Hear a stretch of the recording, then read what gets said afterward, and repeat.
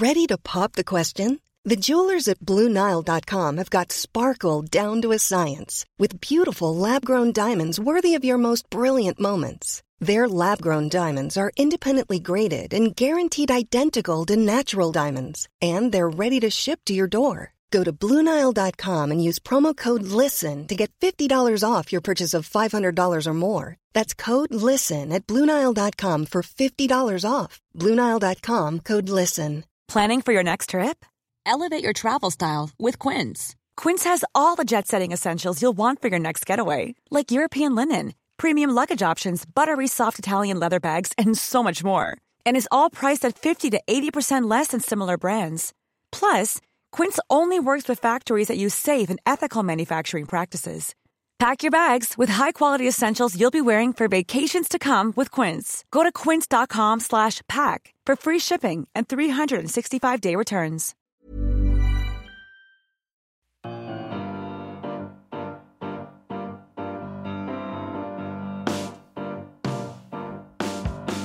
Hello, and welcome to another extra Roker Report podcast, or Roker Report extra podcast. I always call it that. It's a player interview, isn't it? But been looking forward to this one for a little while. I think yous have as well. Someone who knows a little bit about playing for Sunderland, a little bit about beating the Mags, a little bit about scoring screamers. Mr. Phil Bardsley, how are you doing? Are you all right, mate? Good evening. How are we? Yeah, good, man. We're good. We're actually doing all right as a football club for once, so everyone's merry in Wearside. How's Burnley? All right? Yeah, Burnley's not bad. It's had a tough start to the season. Europe was obviously an enjoyable experience, but we've just struggled in the league this season, and it's pretty disappointing, to be fair. It's we need to pick up some points and some results rather quickly.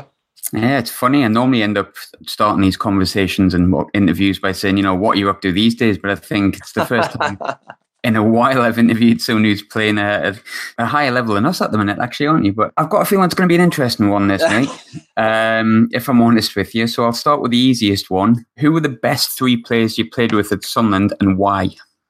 Oh, it's difficult. Oh, you've started with a difficult one already, haven't you? I'd have to say my favourite player to play with at Sunderland was Katz. We were quite similar in many ways. You know, we wore our heart on our sleeve. We give it all every time we went out and played for Sunderland. We were quite similar characters. Obviously, we was best mates while we were there. And he was just a big character. And it was someone where, when things weren't going right on the pitch, you could have a little glance around at him, and he'd sort of like give you the nod to say, right, let's get wide in here.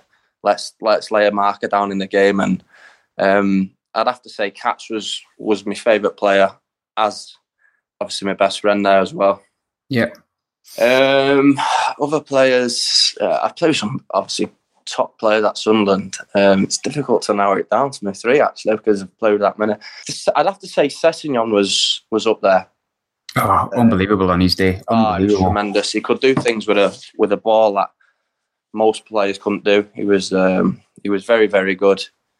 You couldn't take the ball off him in a phone box, to be quite honest. It was difficult to play against in the training ground, in the training games and stuff. He was very good, very, very technically gifted. And to be fair, I thought he was going to get a big move from Sunderland. I thought he was going to go. Obviously, he went to West Brom. That's right, isn't it? Yeah, he went to West Brom. He might have kicked on from there and gone somewhere else, but he never. Here's my missus trying to listen in onto this, by the way. We've had to kick her out. She'll just laugh at me for a full hour or whatever it is. Yeah, I'd say Sessegnon was up there. He was a top player, and I always like players like Zenden and Malbranque were technically gifted as well. Great players. Great, phenomenal. They were another two. Just come in professional, understood the club. Every time they went on the pitch, they made a difference. Good lads in the dressing room, and just all round top pros. I mean, if you look at the CV, especially Bolo's CV, it's incredible. It's ridiculous, isn't it? Unbelievable. What a player, honestly. But I say he bought into everything about Sunderland. That's what we all loved about him. He could have been, fun time Frankie and big time that, but he was outstanding. His attitude was spot on, and he was a top player. So, taking you back to 2008, 10 years ago now. Jeez. 10 years ago, yeah. That's making me feel really old, by the way, that. making me feel really old, mate. I'm 33, by the way. I'm kicking on now. I'm still plodding on. You're still doing all right. You were on loan at Sheffield United, sorry, tell a lie. And you had obviously I think there was a deal in place for you to sign. And I think I probably know the answer to this because Roy Keane's here. You're a Man United lad, but he obviously he wants to bring you in. I can imagine it's probably at the time a better move for you, but how did the move happen? It was quite funny actually because I went out training.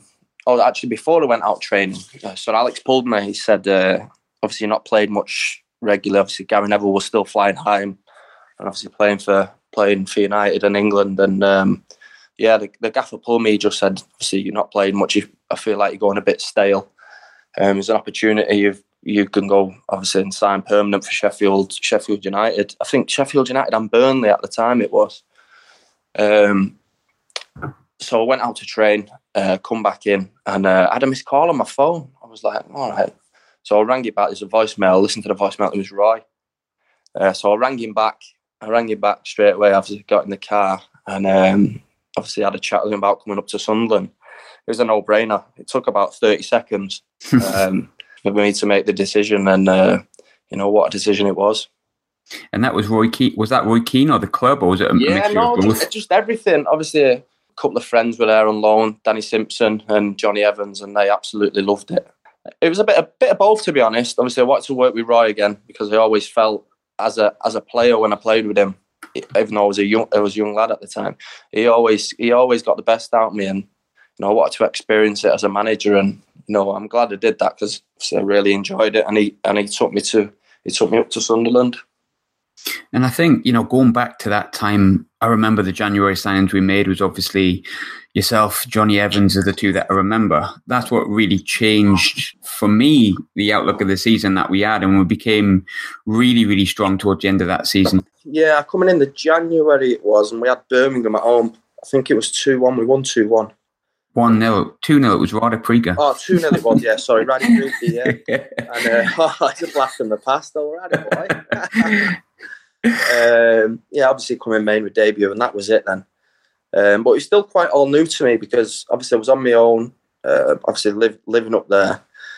So my first sort of like 12 months, I was up and down back home, seeing my mates, going home, coming back, and obviously as soon as I got settled, and obviously the missus and etc., it was there was no reason for me to go back home, and obviously I settled into life up there, and obviously playing golf and. Just everything about the place. I just loved it. And if there's one thing I remember about like your time at the club, which was quite odd, I suppose, looking back, was that there was always competition for your place. There was always someone new that was brought in start of the season. And I think the first time it happened, obviously you got brought in the January. You played in the team. I think yourself and Johnny Evans, when you got injured before that Newcastle game, everyone bemoaned that happening because it was a settled back four. But then Roy Keane brings in Pascal Chimbonda. Now, obviously, it didn't work out at the time, but when he brings in a brand new right back for, £6 million, did he say anything to you, or was it just a case of competition? No, I think it was purely down to competition. It's quite funny, him, Chimbonda, to be fair, because as soon as he come in, we did a defending exercise, and Ricky Sprazier took the session.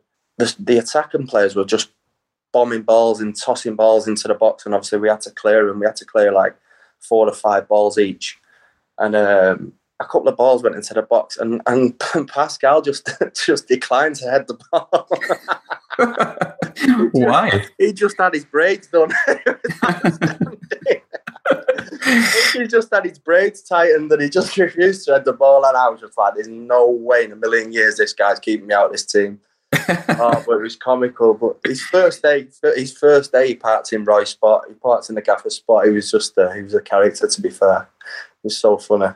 But yeah, I say players come in for competition, and it gets the best out. You think obviously that season. No, it's next season when Roy went. And then obviously Brucey came in. I've obviously known Steve since I was 9. I used to play with Alex in the Man United Academy, the School of Excellence. And he had a bit of a beam on it because obviously Quinn pulled me towards the end of that season, and he said, come on, try and get the lads over the line to safety, and obviously we'll renew your contract and this and that. So obviously I went away in the summer thinking I was going to come back and sign a new deal. And obviously a new manager wants to come in and assess everyone. And I had a bit of a sulk on, to be fair, because when I had the chat with Niall, it was like, right, as soon as you come back, the contract will be signed, blah, blah, blah. And then I don't know about my attitude. I was sulking a little bit, but obviously Steve at the time didn't take too kind to it, and probably not my best season at Sunderland, to be fair. And that's what drove me on the following season, obviously, to get into the team and obviously win Player of the Year. And it's funny when you won Player of the Year, it was left back you played, wasn't it? Yeah, I really enjoyed that, to be fair. I really did. It was new to me because I've never, obviously, when I was obviously coming through the system at Man United, I always played right centre half, even though I'm a midget. I always played right centre half. But obviously, I made my debut and played right back, and so there from then I've always played right back. But it was a good experience. I really enjoyed it, cutting in and obviously linking up with the forward players, and obviously doing the basic defending stuff, which I grew up doing, which I enjoy doing most of all. And just, you kind of touched on it already. I just want to take you back to a little bit before that. We talked about, that season when you came in. I've spoken to a few players from that time frame and that time period, and the strength in the team spirit was massive in like the season that you came. The amount of games we won the last minute, and then come the summer, he brings in Cisse, he brings in Chimbonda Diouf, changed the dynamics a little bit. How did that change the atmosphere in the dressing room? Because you had like a core of British players beforehand that would like work their bollocks off for each other, really. Yeah. And then you hear the stories, you know the stories. They were just strange. I wouldn't say they were actually bad lads, or they were just strange signings at the time, because obviously the type of characters they weren't the type of characters you thought Roy would buy as a manager. But to be fair, they come in. They weren't as bad as you'd think they were around the training ground, around the place, and that. It was just the timing, and I think Cisse scored some important goals, to be fair. Oh yeah, I think he was the best out of the three that come in. But yeah, obviously there was incidents throughout while the time was there. But overall, I don't think they were that bad. But as I said, they were just bizarre signings, I thought, from Roy at the time. Good lads, unless they were getting their braids done. Yeah, should have tightened them even harder, them braids. Might help, you never know. Yeah, I think, there's so much stuff that I want to cover with you. And I mean, I could literally sit here for hours. I think we probably both could. I'm supposed to be watching Home Alone with the kids, by the way. You're lucky tonight. Oh, well, I get priority. Someone gets priority tonight, don't they? Fair play. Always will. How's my statue? Is my statue up yet? Or have we left that? Are you doing that another time? Oh, we're waiting for it, mate. It's just I can't get the likeness right. Can't get the tattoos done correctly, you see. When coming into obviously the season after that, I mean, obviously there was Brucey came in, which you mentioned before, and obviously Sabrasia in between that. But with Roy Keane's sacking, it kind of felt as a fan like it was sort of coming, but I've spoke to Kieran, to a few players from that era that I can't think off the top of my head, and none of them felt like it was like imminent that he was going to go. But were you surprised that he walked? Yeah, because what he'd done and where he brought the club from, obviously when he took over with the bottom three of the Championship, and to take him to the top of the league and promotion, and it's never easy, that transition from the Championship to the Premier League, because obviously financially and the players that you've got at your disposal, it's difficult to live up to these so-called big boys in the Premier League. But I think we done tremendously well to obviously stay in the league for a couple of years that we obviously were struggling. But no, I didn't see it coming, to be honest with Roy. It was a bit, obviously it was a bit out of the blue, but obviously we were struggling a little bit, but we felt we had enough in the change room to turn things around. But it just shows football clubs are when it's not going well, you're easy to get out the door.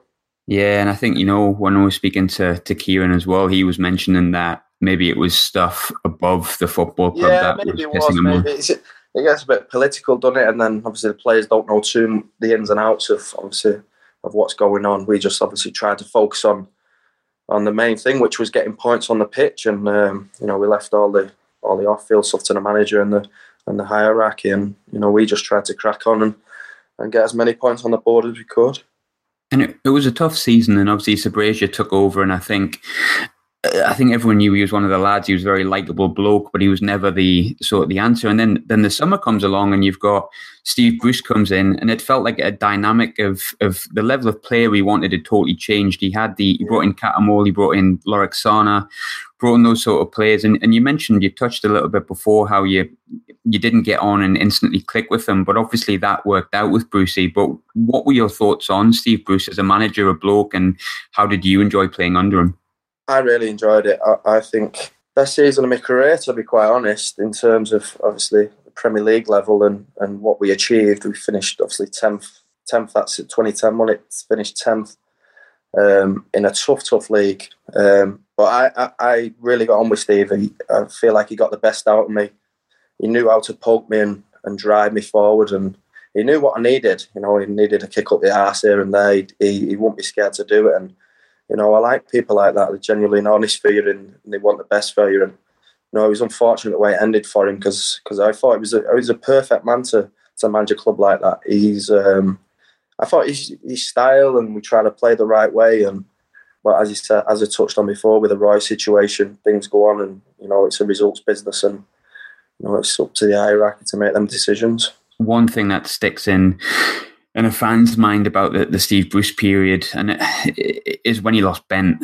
I think we all felt that when Benty went, there was just something that we just lost. And I mean, obviously it was a goal. Yeah, you lose goals, don't you? Don't necessarily relied on his all-round play, but his goals were vital to us. You know, he scored some vital goals in big games, and you know, we all know games are defined on, you know, scoring goals and keeping them out the other end. And you know, he was certainly good at scoring goals. And you know, to lose a goal scorer, it's a vital part of the season, is a big blow.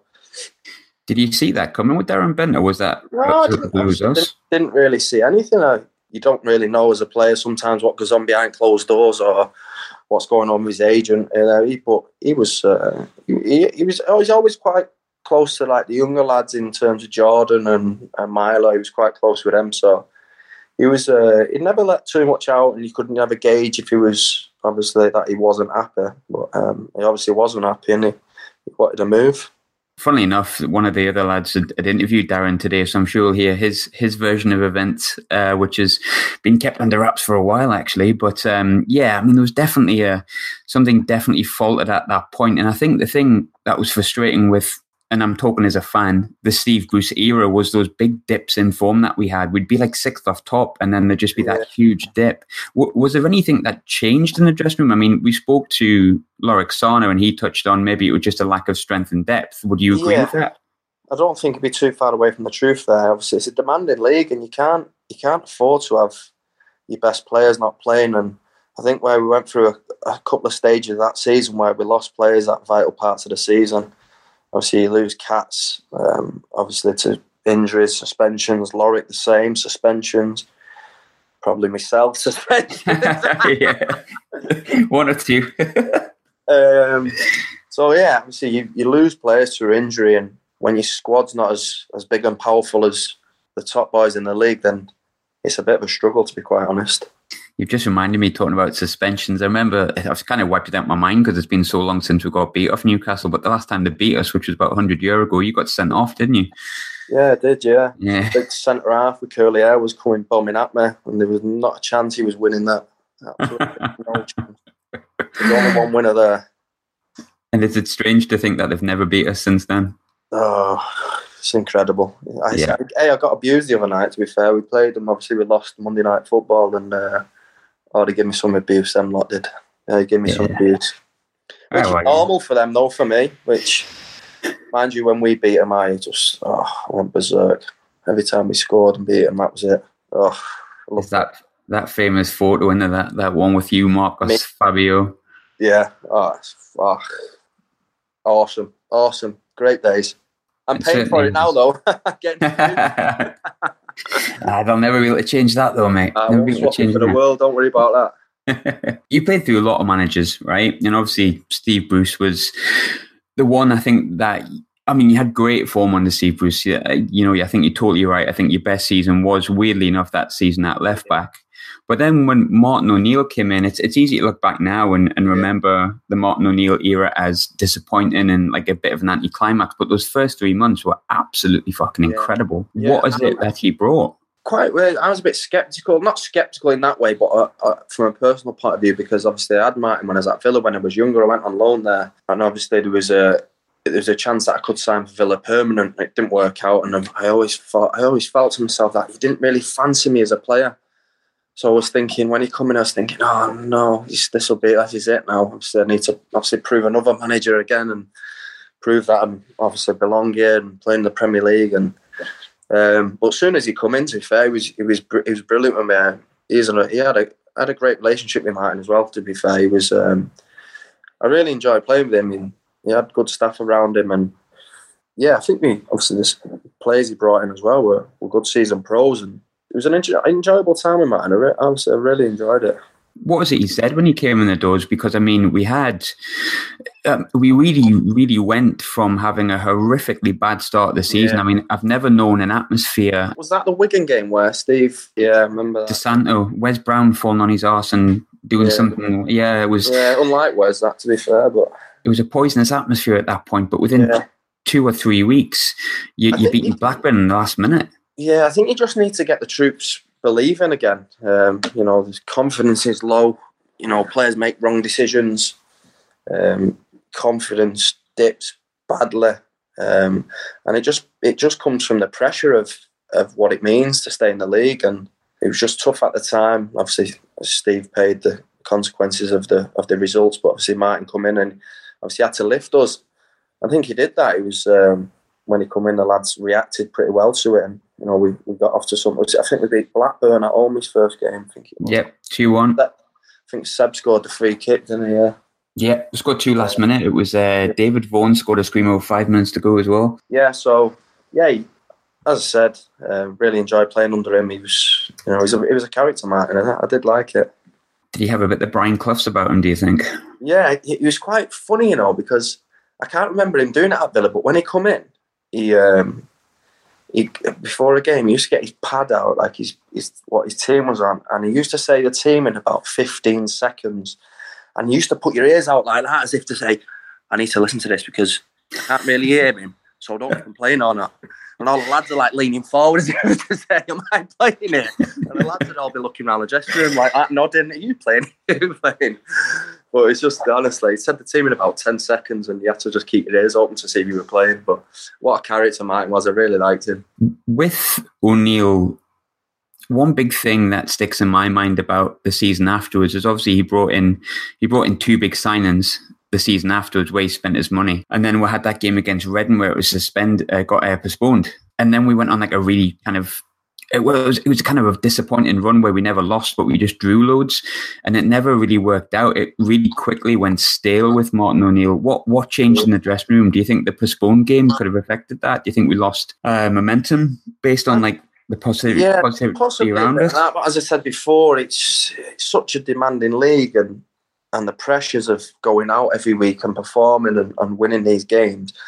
I think for a club like Sunderland, obviously it's a massive club, but the players that obviously at their disposal, the squad wasn't big enough, and obviously when things got stretched, and as I said before, with the Roy situation and obviously the Brucey situation, the squad wasn't not big enough to obviously to adapt and to prod these top teams all the way. And it's tough. It's tough when you're not got that at your disposal. But I say I really enjoyed working for Martin, but obviously there was a sticky period there where obviously the results dried up, and I said we didn't lose that many, but we didn't win many either. It seemed very defensive-minded for a long time, and I think it just gradually got stale with Martin O'Neill. And then obviously we lost 1-0 to Man United, I think, at home. I think Van Persie scored. Yeah. And then obviously Martin O'Neill gets sacked. And I think people were quite surprised. I think no one was necessarily happy with his performance as manager at that point, but no one, I think, necessarily at the time thought a sacking was the right thing. It just felt a bit anticlimactic. And then you think, well, who's going to come in? And then your best mate comes in. And you knew this was going to come up. This is what you've been waiting for. Me? No. I'm waiting for the Old Trafford questions, mate. That's what I'm waiting for. But Paolo Di Canio, the stories, you know everything about it, but let's go back to the day that he walks in the door. What's your thoughts? He was a decent coach, don't get me wrong. Really decent coach. Obviously, watching him over the years in the Premier League as a player, he was always a colourful character, and he was out there. He's quite like that as a manager, to be fair. We got on in the early parts of the relationship, if you want to call it that. And then things, even before the incident, I don't know, I just didn't like some of his dealings with players and the way he was carrying himself. So was it more your relationship before the incident, which I'm sure we'll get to? Did you feel that it sort of broke down because of the way he was treating other people, and you being a long-standing Sunderland player by that point? You'd been there 3 and a bit seasons, I think. Did it just not sit right with you? No, because there was probably characters in the dressing room that weren't as outgoing and as strong-minded as probably I was, and they were inside himself. They were probably petrified of him, to be quite honest. And some of the things he done, I didn't agree with, and obviously the way it all planned out, obviously it's clear for everyone to see what happened with the situation at the time of the way it unfolded. It was a tough time for me and my family. No one expected it to go the way it did, but it did, and he probably dislikes me, and I dislike him. That's just the way it is. You can't see eye to eye with everyone in football, and like everybody, and it's one of them things. Was it because he banned ketchup? Was that what it was? Fucking hell, he banned more than ketchup. What was the weirdest thing he banned? Was it the ketchup? Yeah, probably. Yeah, like, I don't even know how bad ketchup is for you, to be honest. It's not that bad, is it? I don't think so. Ketchup. I mean, I'm not a fitness guru, but I doubt it. It's just some weird things. He's just done some weird things, and that was the weirdest one. I think it was Christmas time, and I think was it Christmas time? Yeah, I think it was around Christmas time, and I think all the lads were around watching something when we was having dinner, and we turned up. We might have been X Factor or something, and he come in and turned it down. So I was turning it down because we're using too much energy, laughing and that. Oh, it's comical. So I was like, right, that's the end of the X Factor. No more ketchup. I'm out of here. No ketchup, no X Factor. Max Power would be done if Paolo took over. He loves a bit of X Factor. Apparently, does Max Power these days. Oh, Max, yeah, I know Max. He's a good kid. Tough few weeks for him. Tough few weeks for those red cards. More standing offs in 3 weeks than I had in 6.5 years. He's had more standing offs than Lee Cattermole, which is saying something, mate. That's it. So, one thing I remember about Paolo, but I don't think you were on. I don't think you were there. The Hong Kong trip. Did he ban you from that?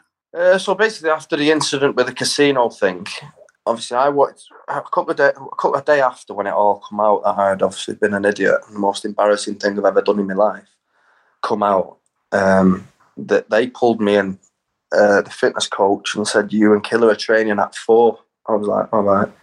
Said, do you want to explain to us what we've done? Obviously I knew what I'd done because it's clear for everyone to see. So anyway, we trained at 4, me and Killer, and we just run around the training the whole of the training ground for about an hour, just like plodding around for a full hour. I was like, right. So the day after, I got called in. And I just wanted to speak to the manager, to be fair. I wanted to just speak to him on my behalf. I wanted to apologise face-to-face with him. But he was having none of it. He said, obviously, I've been unprofessional and this, that and the other. It all stemmed from we obviously went out on the Monday. I think it was a Monday night. And we went to watch Wigan v Arsenal. And obviously, if Wigan got beat, we stayed up. So we went to the CM Arms, or the CM whatever it's called. And it started off with a bit of dinner, and then it was a shandy. And then when it went 2-3-0, it started with Jaeger bombs and etc. and etc. Before we knew it was out in Newcastle. Obviously, a stupid incident happened, which I regret. And then obviously got called in a couple of days later, etc. And obviously, I just wanted to speak to him face to face and just have a chat and just say I apologise for what I've done. And he wanted me to come out and just apologise to everyone and say that was unprofessional and this, that, and the other. I just said to him, listen, I said to the mags at the time, just let me speak to him face to face. I would apologise to the manager for doing what I've done. Anyway, he was having none of it. And that was it. By banished me from the squad for the rest of that season. And then I was to report back to pre-season. I think it was the 5th of July. I got another 2-week ban, and then that turned into I couldn't go into the training ground. So obviously the people in the training ground I've known for 5-6 years, they felt in a position where obviously they couldn't speak to me because they didn't know how he'd react to that. But I was at the other end of the training ground anyway with the kids. I had the kit in a dressing room on my own. The kit man, I'd drop it off in the morning, I'd get changed. I'd go around the side, down to the far end and train with Borley and all the kids, which I quite enjoyed, to be fair, because Borley was a top coach. I really enjoyed the training with him. And then obviously that time's going on. And the pre-season, I think I played in a 23 game. I think it might have been their first league game of the season. I've been with them, obviously, on tour to Holland, and I think it was their first pre-season game, and I slid in for a tackle and I broke my foot. Oh, that's right. Yeah, I broke my foot, so that's probably saved me, and my saving grace for probably being at Sunderland. But if I'm being brutally honest, Mags, Byrne and Ellie Shaw didn't want me to leave anyway, even though Paolo Di Canio was forcing me out. There was no way they was letting me go. Again, from a fan's perspective, and maybe I'm being too kind because, you've said you regret it and stuff like that, but I think sometimes with fans, the age of social media, you see stuff happening and you see stuff going on. Yeah. Is it that different to what a lad would do? That's I know, but when you're in the public eye and you're professional football in the Premier League, I completely fucked up, and I was so embarrassed about it. But I just wanted to explain to him and apologise face to face, man to man, and he didn't want any of it. And I thought, if you don't want to speak to me, fuck you then. And that's the way it was. Do you think, because he banished Cattermole as well, and Cats, as far as I'm aware, did nothing. Yeah, he put both of us, but you're talking about not being able to speak to people that you've cared for 5 or 6 years. I've done stuff for staff at the club that I'm not going off record and saying stuff that I'm obviously, but I actually done genuine stuff for people outside the football and took them in Christmas Day and treated them at Christmas and end of season bonuses, and I always help people, and I don't just mean financially, just I cared for people genuinely up there and the staff, and I think they were genuinely gutted when that happened. Obviously, when I got banished to the other end of the training ground because they had no contact with me, and good friends there, good people, and obviously Ross the masseur and Dave Binningsley, the physio, we were all Billy Wilson, who sadly passed away couple of years ago. We were all there, all every day, camaraderie, the cleaners and the chefs and the people who work in the kitchen, the secretaries. We all had a close relationship with each other, and I think it was as difficult for them as it was for me at the time, because obviously they couldn't speak to me, and I'd be trying to be a life and soul around the place when things were good and were bad, and just try to lift people and make people happy, And then you've got that Fulham game. I'll get shot if I don't ask this. I've got to ask the difficult questions as well. But I remember the Fulham game. I've heard a story, shall we say, that he also banned Craig Russell from the match day squad that day because he was laughing too much or too much of a smile on his face. So that Fulham game, there was that situation. But the big thing that people wanted me to ask you about, there's that Instagram post where... Yeah. It was seen as that you were laughing at us getting beat. What's your side of that? It got to a point where I was down. I was in a bad place because I wanted to be involved and I wanted to prove that I was still wanting to be there and I still wanted to play for Sunderland. And I wanted him to go as soon as possible. And there was nothing against the club. It was nothing against any of my teammates or no disrespect to anybody at the club because I got too much respect for him. But it was at him, and that was that. And we just didn't have a good relationship, and obviously you could see that by the way everything panned out. What was your feelings when it got misconstrued as if it was against the club? I had to go in the training ground and explain myself, and obviously I was up for 2 misconduct things at the club with the stupid picture and then this, and I broke my foot, and then me and my wife went on holiday to. He was in Crete for 10 days. I couldn't do anything with my boots, so I said, "Right, let's go away."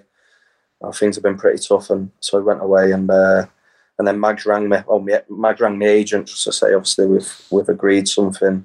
if anyone else asks, or my little lads, if anybody else asks from anywhere else, then obviously you only got fined 2 weeks' wages when he wanted me to get fined 2 months' wages. Obviously, that kind of clears that up. I think obviously you can see that there wasn't a great deal of love lost with you, and I think the same goes for Cats as well, right? Like we know that. Yeah. So when I don't know whether you got privy to this because you were pretty much banned from the training ground, but when did you see the end of the Di Canio era? Or how did that come about, for what you can share? Probably from my agent's point of view, in terms of when he probably spoke to Mags about my situation, because I knew he'd be out for between obviously 6 to 10 weeks with my foot, and they basically said just time to sit tight. So I knew in the back of my head, I knew I was coming back, and I grafted and I grafted and I grafted, and I just wanted to prove that I wanted to be there. It wasn't obviously I wanted to be there. I wanted to carry on playing for the club, and you know, the injury didn't. I think it was 6 or 7 weeks, and I was back. Yeah, so the injury lasted 6 or 7 weeks, and then obviously I was playing with Borley at the time in the 23s. I was keeping fit, and obviously the end was near for my good friend. What was it? A players' mutiny, or was it a case of just? I wasn't in the meeting. Yeah, as such, because obviously I was banned. But yeah, I've heard little snippets come from in and around the meeting, and players, I don't know, and that was that. He wanted players to go and speak to the manager if the owner, if they weren't happy, and players did. He's just forced his own hand. Players just lost patience, and we first beat in his first when we played Newcastle and we won 3-0. As football clubs and managers, they normally analyse the game and obviously what can improve on this, that, and the other. But we just beat Newcastle 3-0 at St James's, and we was in the next day, and he had this meeting about what we could improve on and what we could do better. I was thinking, we just beat Newcastle at St James's Park 3-0. How does it get any better than that? It doesn't, I tell you. It doesn't, I'm telling you. And then obviously things just escalated from there, and all the bad blood and all the dislike probably towards each other. His coaching was quite good. He had some good ideas, and it's just the way he put stuff across and the way he handled certain situations, which I didn't like. Obviously, you started the season completely out of the team picture, just covered through all that, right? Mm-hmm. And then all of a sudden, Gus Poyet comes in. What does Gus Poyet say to you when you come into the club? Because you're straight back in the team pretty much, aren't you? I was overtraining with the kids, and he had a meeting with Mags, and he said, where's me, obviously. He said, I think he's still training over the kids, because obviously they didn't know who the next manager wanted or what he's seen. So he shouts me over. I was training with the kids, and the next day I come back training with the first team. So a nice loud applause from my good teammates that they are. And we do a 11v11, set 2 up. He pulls me after, and he says, if you do that on a match day for me, he said, I'll be coming to the casino with you. It was nice. And chalk and cheese. Yeah, from then on in, we had an unbelievable relationship. Yeah, he was brilliant, absolutely brilliant. Loved playing for him, loved his style, loved his attitude. He was just a breath of fresh air, you know, because he's not really had a style like that up there where he wanted to play out. And I know it was some of the games we got caught a little bit in this, but you know, we tried to play proper football and with a bit of needle and a bit of, you know, horribleness from obviously the South American background. And yeah, of course. What was it that he changed to have like an uplifting form? He just gave players so much confidence on the ball to take the ball in places where probably 2 months, 3 months, probably 18 months before, players wouldn't even dream of getting the ball out from the back and try to play in that. And I played in a different role. I played wing back, but I loved it. I loved every minute of it. I was touching the ball in the final third of the pitch, and I was creating chances, shooting, crossing, just touching the ball more often than probably I've ever touched the ball for any other manager in terms of the style he wanted to play, which was unique, and I really enjoyed it. I really did. And you had that obviously huge win at St James's Park just before under Di Canio. Did we? That was a good day. That was one of the one good part to the Canio era, I guess. Yeah, but I think I pulled my calf. Well, that one, yeah. And you got took off, didn't you? That's right. Yeah. I pulled my calf in that game, but I was trying to carry on running, and I was thinking, this thing's just going to rip right down my calf. I felt a bit in my calf. I was thinking, I'll be all right, because it's a derby. And he zoned in, but it was just getting worse and worse. And I was thinking, if I pop my calf worse than a grade 1 here, then looking at 3 months, 2 months, I was like, I need to get off. And then we go and pop another 2 in. You sound like you love the derby games. What is it you like about it? It's the best fixture I've ever played in, ever, yeah. St James's Park, the abuse that we took getting off that bus and the bottles hitting us. My God. The door open, the music rammed up.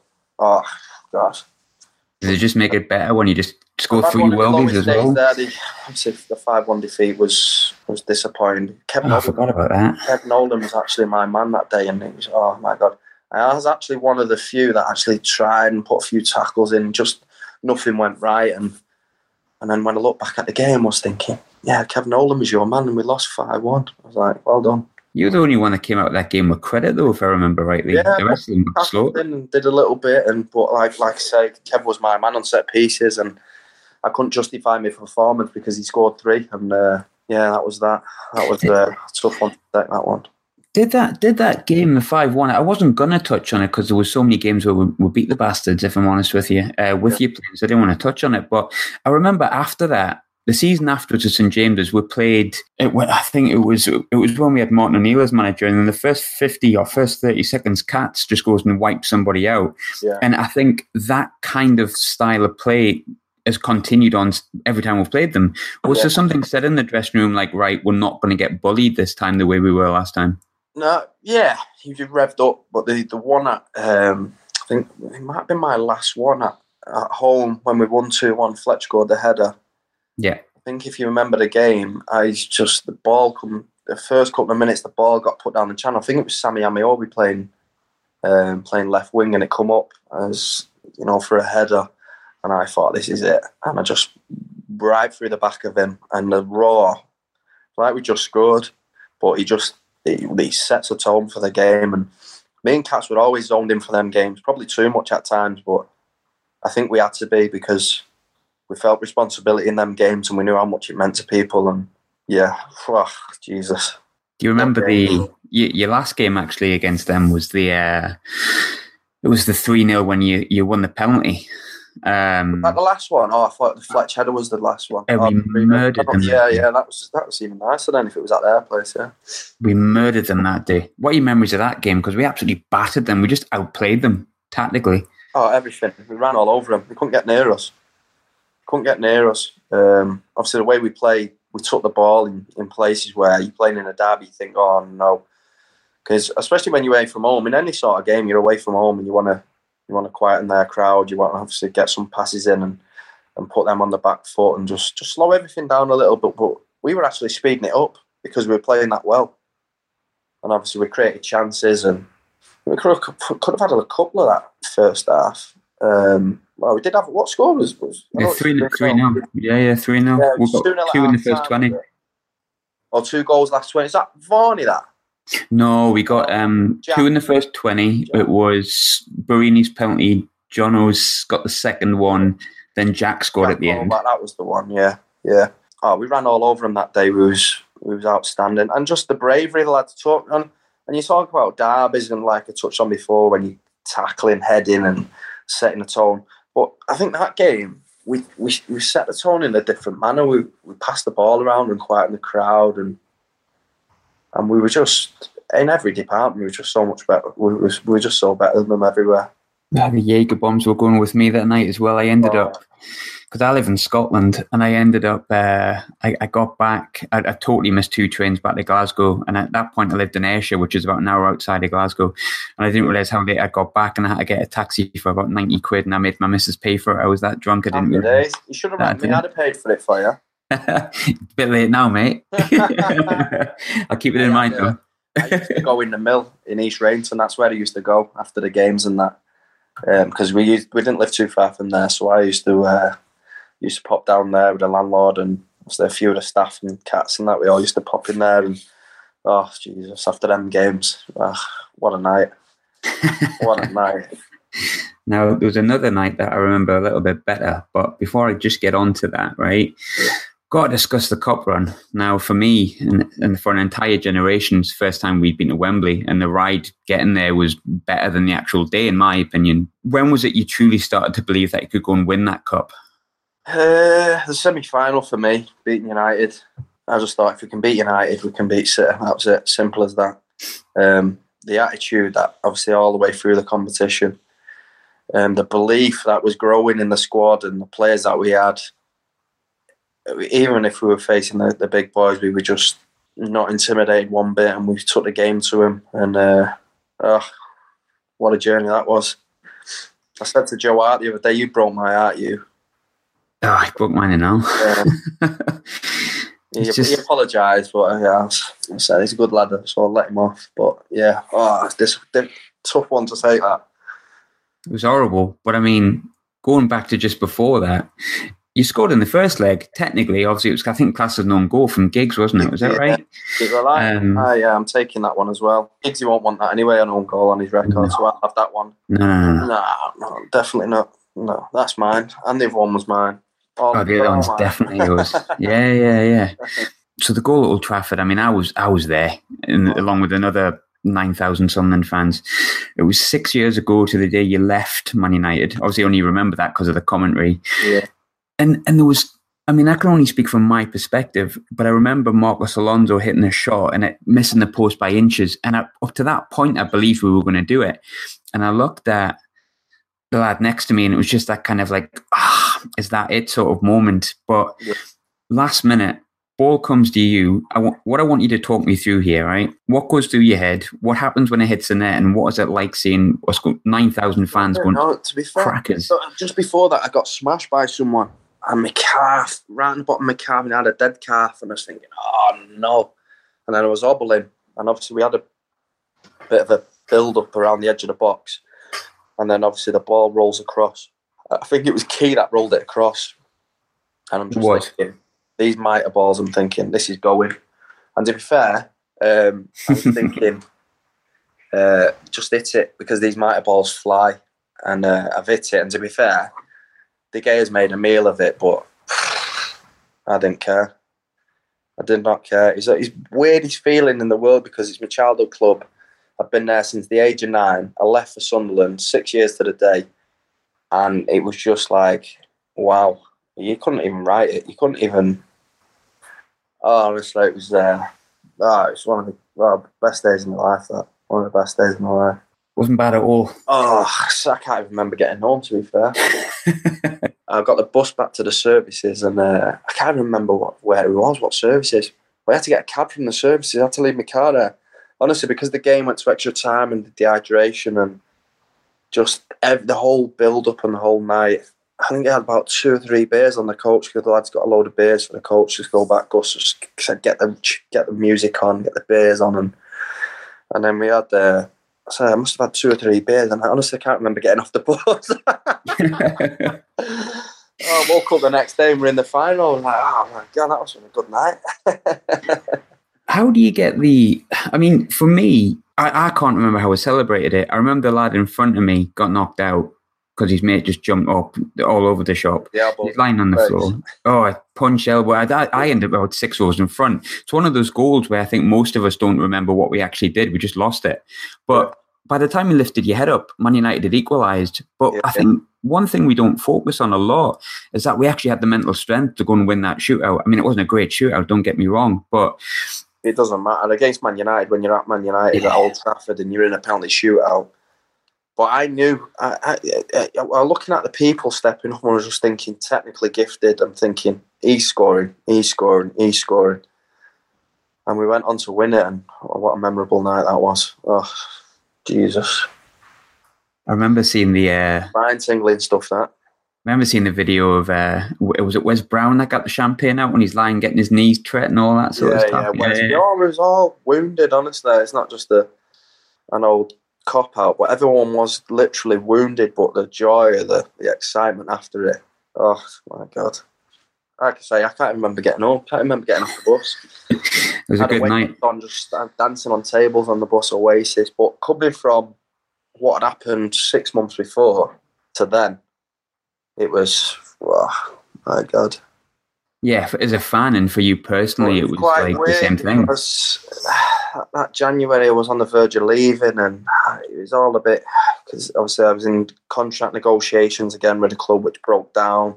Obviously, I was on the verge. It's funny, I was viewing a house in the Ramside, and new houses were getting built in Durham, and I was with my agent, and Fulham rang me, and I was about to go, and then I just stopped. I said, nah.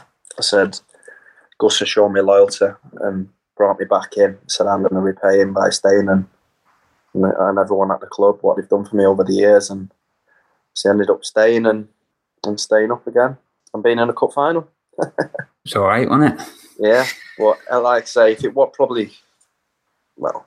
Gus, probably might have sold in that summer window. But so I wanted to repay him and the faith he's shown in me and the respect I had for him.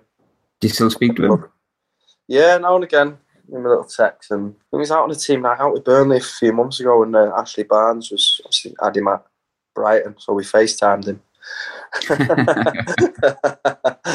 So, no, but a top bloke. He was really good, really good.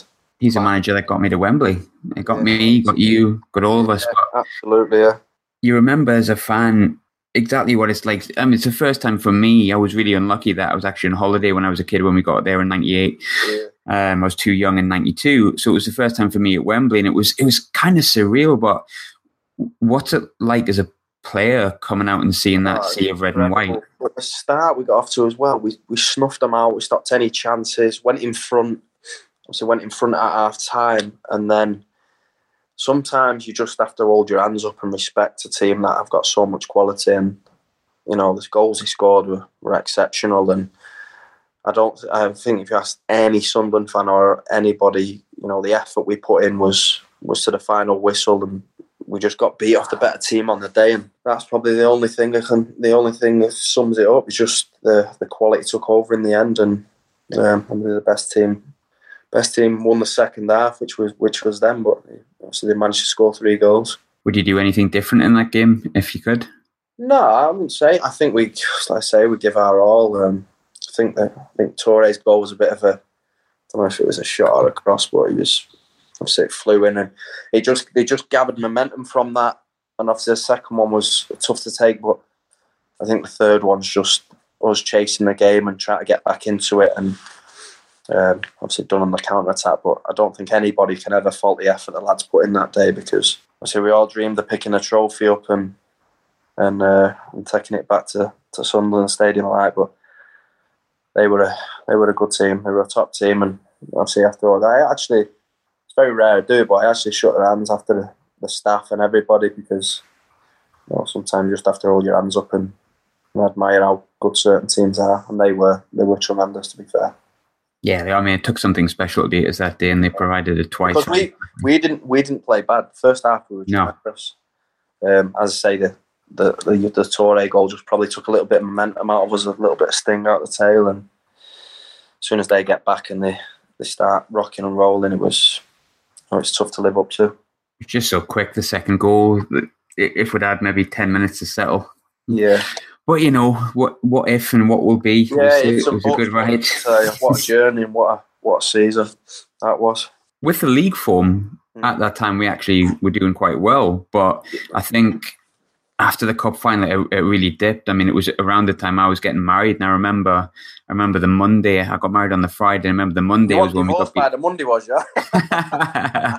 No, not yet. But I remember the Monday was the Spurs game, and I remember I sat down and my wife, not the biggest fan of football, but she sat and watched it with me, and she was just, Cattermole scored, and he never scores. Well, he did definitely not then. So I thought, oh, hang on, you never know. This might be the great escape. And then about 60 minutes later, my wife's like, what's happened there?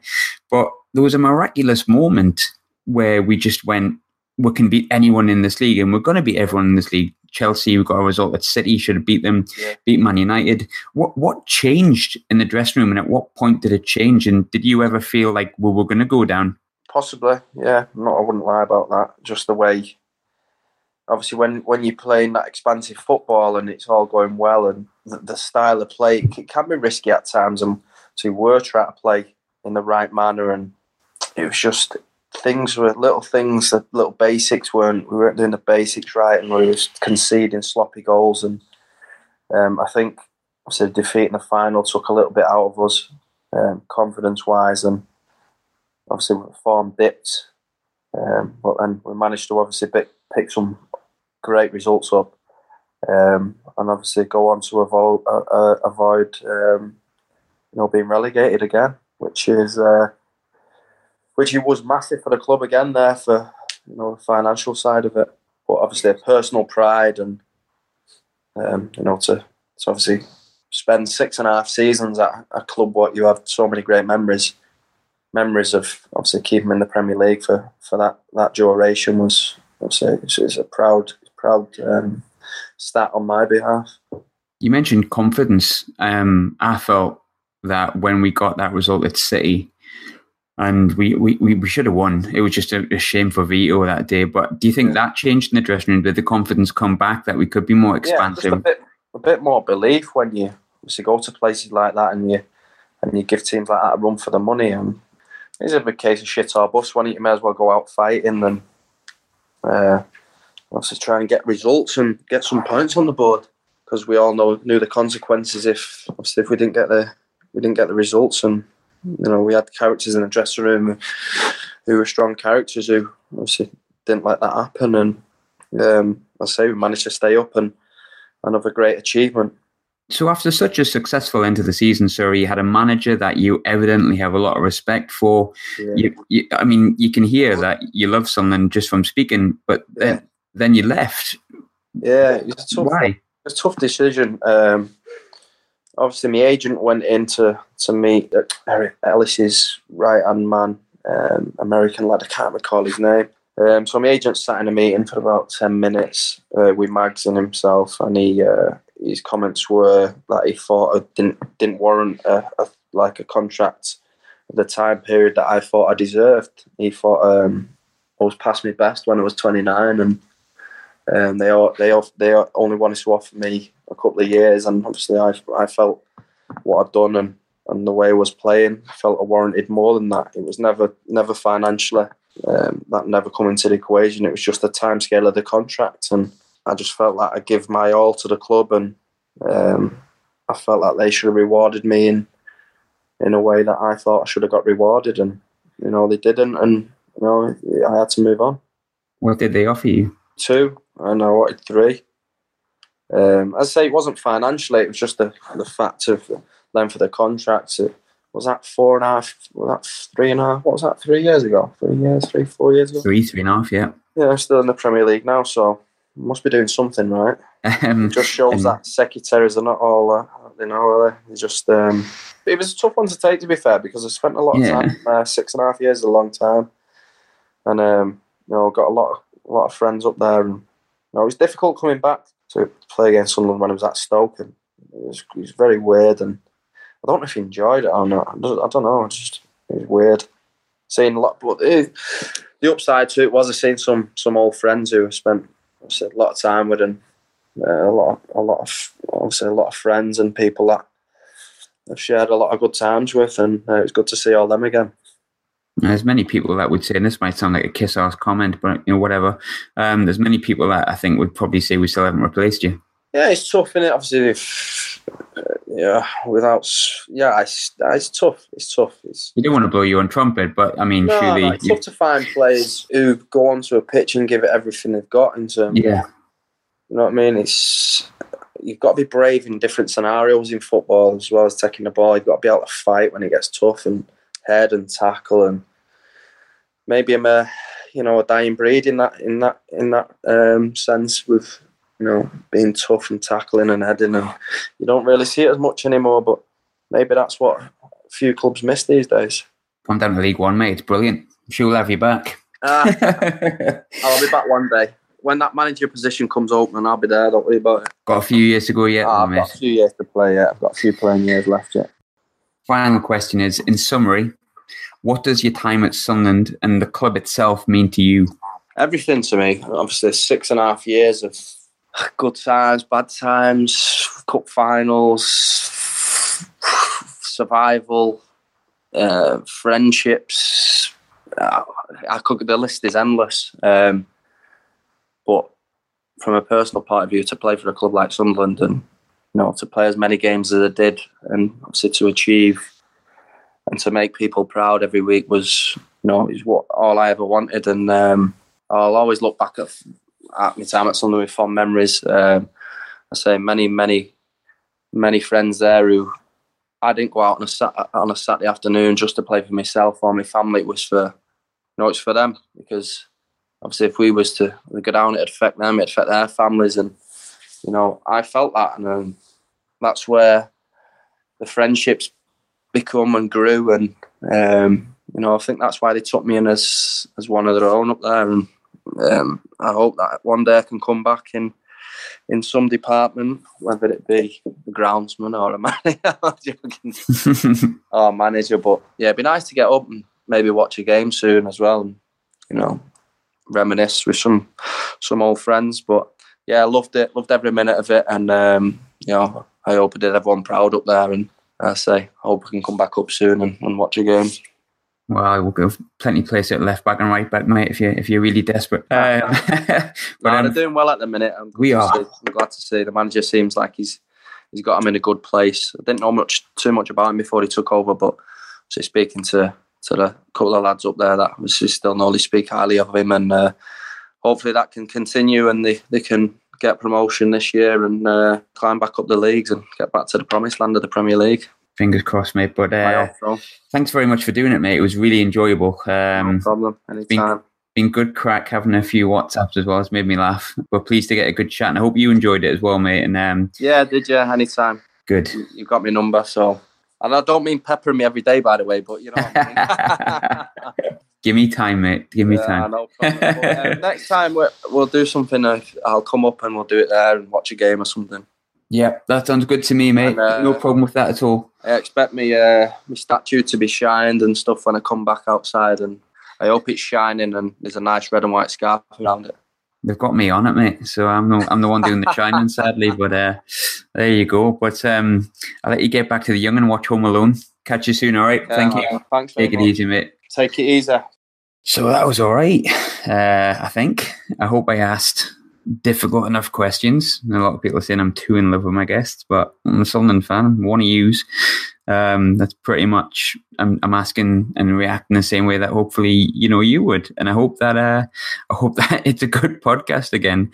On a serious note, thanks very much for the feedback that we've had on all the podcasts recently, is specifically mine with Lorik and with Kieran.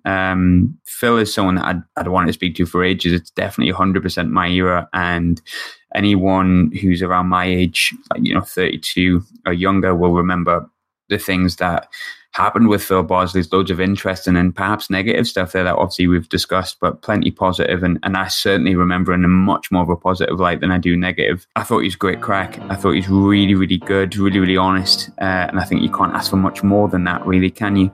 But thanks for tuning in. Thanks for listening. And if there's anything further that you'd like to know, I know I missed out the Wayne Rooney question, but don't really care about who he knocks out on his night out. I care more about Sunderland and what he did with Sunderland. Feel free to check in. Cool, thanks.